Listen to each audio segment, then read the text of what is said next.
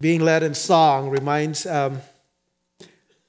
me of those days when I used to be a song leader. And I think to myself, oh, thank goodness we've got better. Turn with me, please, to James chapter 1. I'm really grateful for our team of song leaders and musicians. They do a wonderful job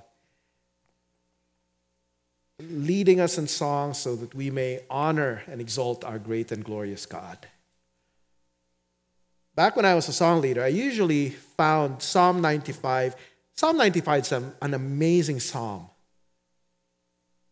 But frankly, I used to find it rather disconcerting as a call to worship. I loved the invitation to praise God, our Creator, because of His incomparable greatness. But I always sort of got scared because the psalm would close, so I declared on oath in my anger, they shall never enter into my rest.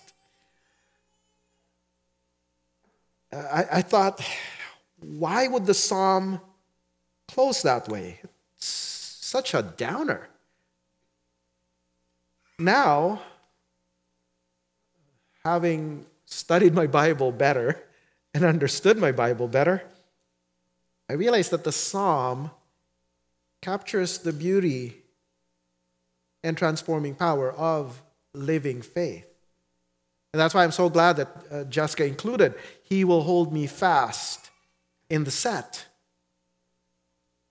Because when you read Psalm 95 through the lens of the gospel, you realize, yes, we can praise God and we can hear the warnings of the Psalms and take them seriously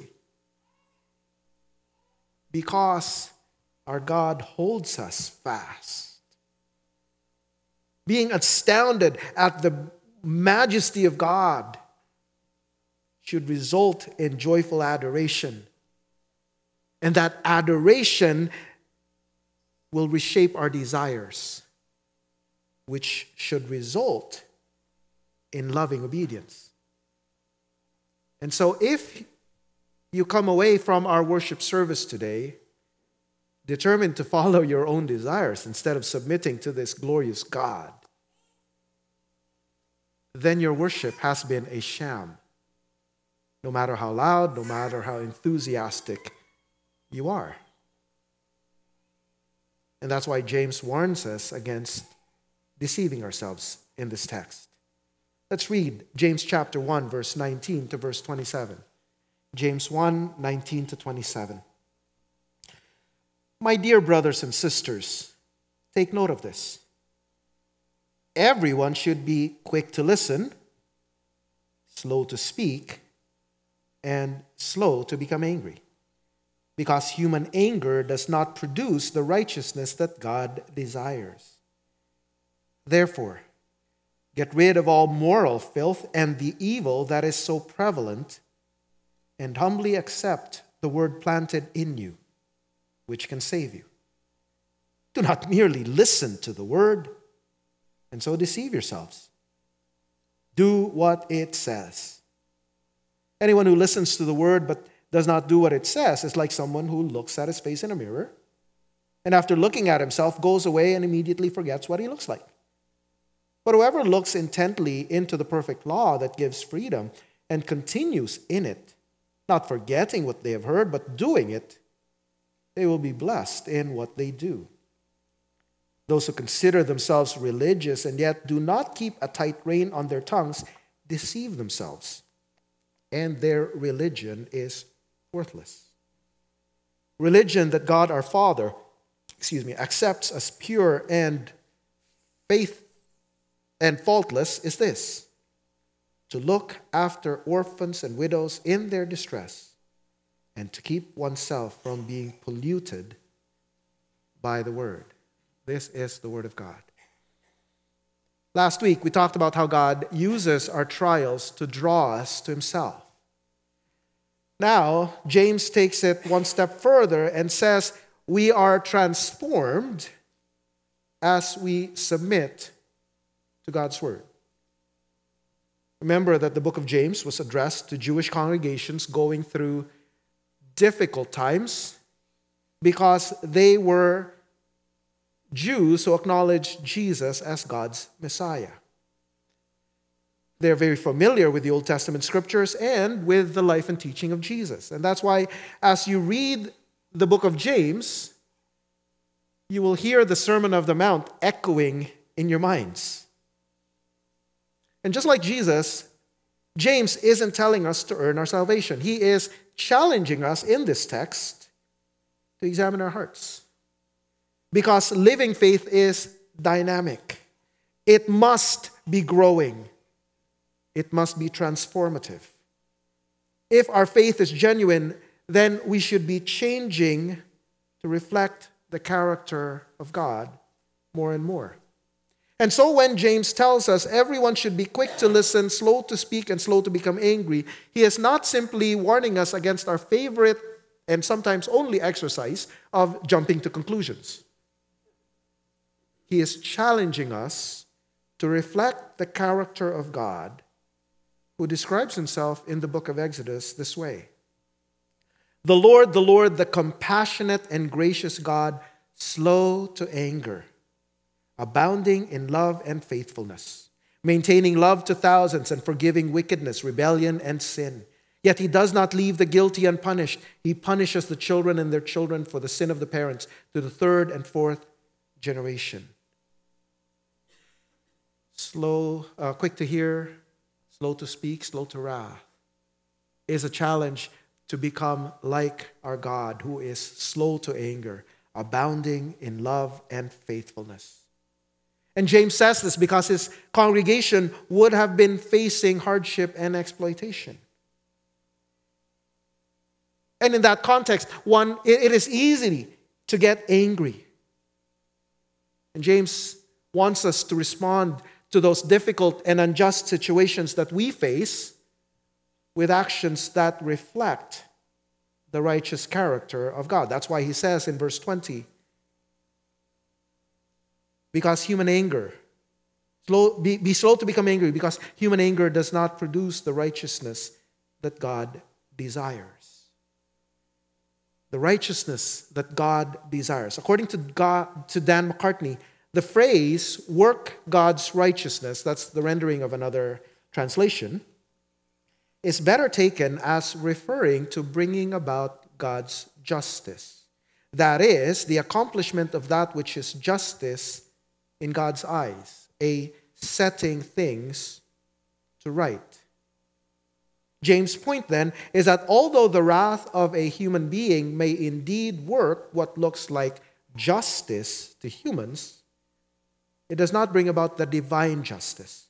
It does not reflect the righteous character of God, nor does it accomplish that which God would regard as true righteousness.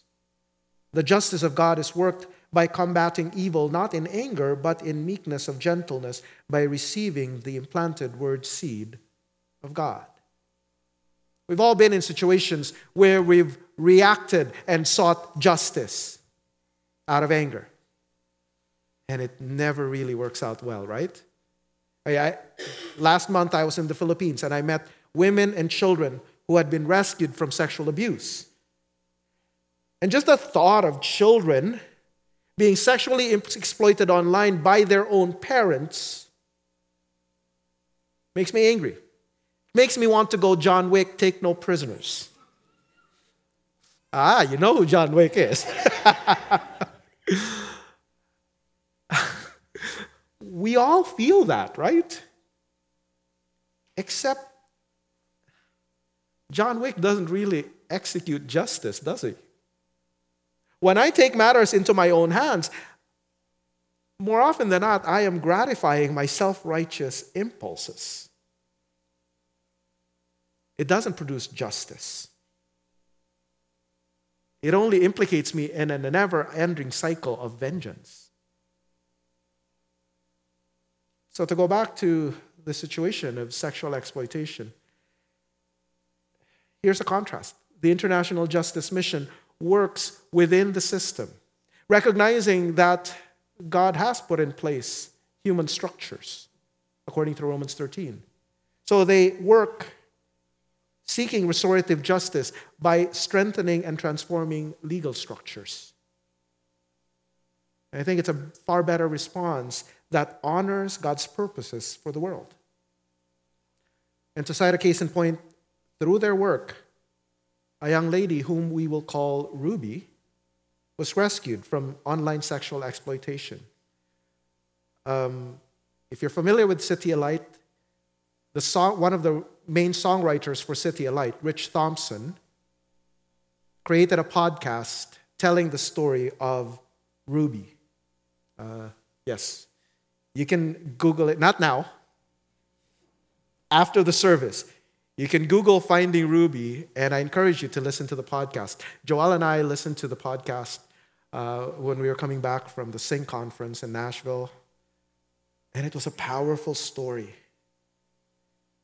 She was rescued from online sexual exploitation, and she was consumed with hate as she testified against her abusers. But throughout that process, God was at work in her life. She eventually put her faith in Christ. And at the sentencing of her abusers, she surprised the lawyers, she surprised everybody by reaching out to her abusers. They acknowledged the wrong they had done, and she forgave them.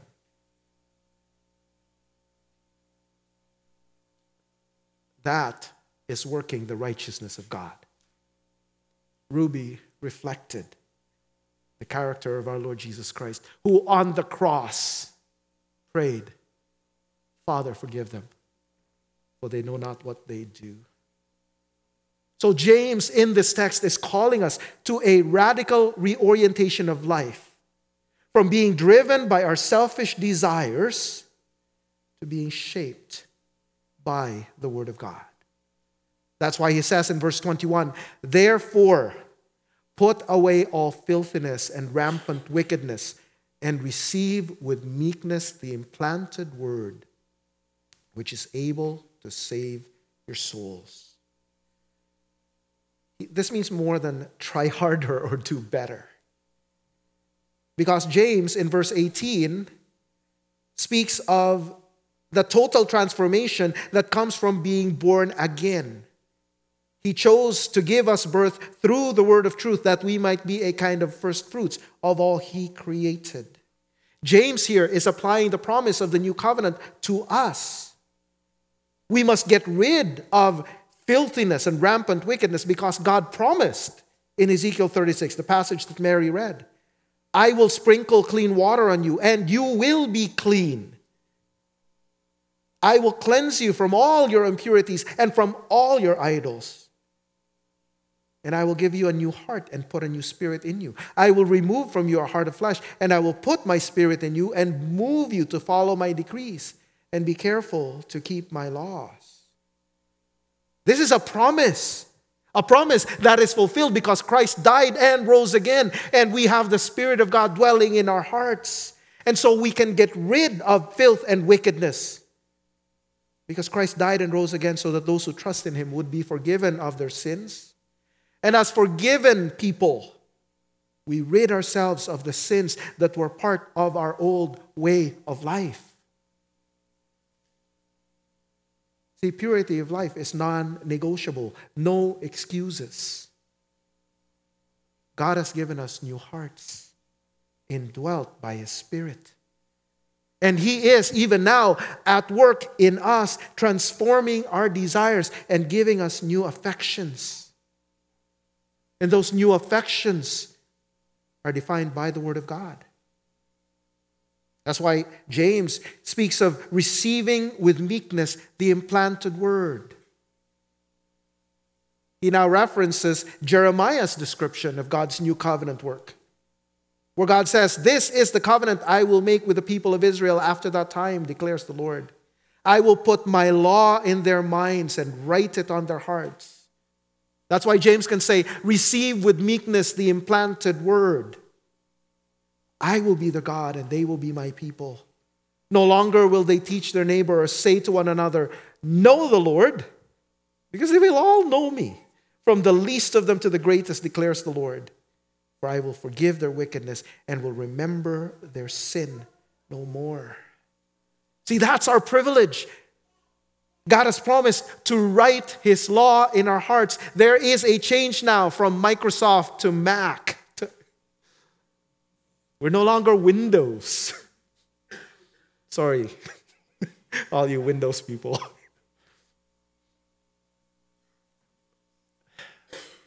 We are no longer hardwired to sin. We have a new nature. And because of that, we will obey the Word of God. As Doug Moo says, Christians who have been truly born again, according to verse 18, demonstrate that the Word has transformed them by their humble acceptance of that Word as their authority and guide for life. So to go back to the image that James uses, the Word God implanted needs to bear fruit by transforming our lives. And so here's the challenge for each of us. Have I grown in love for the people around me since I professed faith in Christ? Have I been fighting for the pleasure of God so that I am quicker to confess my sin than I was 5 years ago? Have my priorities changed since I professed faith in Christ? See, James is saying that we need to live out the new identity and new life that God has given us. Faithfulness doesn't happen by accident. We need to keep striving to grow in likeness to Christ till the day we die or Christ returns. Because in verse 21, when James says, which can save you, he is orienting us to ultimate salvation. According to Moo, again, James here portrays salvation as future from the standpoint of the believer. Some Christians accustomed to equating salvation with conversion or regeneration might be troubled by this future orientation. But in fact, such a focus is quite customary in the New Testament, where the verbs save and the noun salvation often refer to the believer's ultimate deliverance from sin and death that takes place at the time of Christ's return in glory. Or to put it in our terms, we live in the already not yet. We are awaiting the consummation of our salvation. And as we await Christ's return, in the words of Eugene Peterson, we are called to a long obedience in the same direction. And that's why James goes on to say in verse 22, do not merely listen to the word and deceive yourselves. Do what it says. It's not enough to know the word. It has to transform our lives. We have to put it into practice. On Sunday, we had a great time during our potluck Q&A. Oh no, it wasn't potluck. It was the barbecue Q&A. We had a great time talking about maintaining the tension between God's sovereignty and human responsibility. And that's great. But if you didn't come away from that conversation depending on God more, you didn't learn it. You missed the point. Understanding that God is sovereign and we are responsible should result in us saying, Lord, I need you. I need to rely on you. You see, focusing on theology without living it out is dangerous. Jim Davis and Michael Graham, in a recent book called The Great Dechurching, points this out. When a church gets more excited about being right than reaching hearts, it has become confessional at the expense of the mission. When a church has more zeal for right doctrine than it has lost its first love. Walls go up. It no longer sees itself as sent into the world, but focuses only on protecting itself and its doctrine from a hostile world that could grab us and our children at any moment. if love for Jesus and the people he came to redeem is toppled by a love for right doctrine, that will create an insular, prideful church. A church that loses its first love, Jesus, then loses love for its neighbor, which is replaced by a prideful love of being right. Now, please understand, I am not saying we should de-emphasize doctrine. On the contrary, I am saying that we need to keep deepening our understanding of truth by putting it into practice. See, doctrine is like math. The more you practice it, the better you understand it. Or perhaps better put, the more you try to solve math problems, the more you understand how little you understand. And that's great. We sang a while ago, I will wait for you. It is only as we put God's word into practice that we realize how truly needy we are.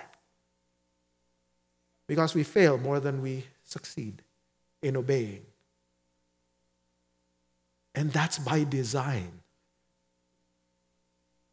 Because it drives us back to our knees, running to Christ, recognizing how much we need him to change us. And that's why God's word functions like a mirror. And you've been there.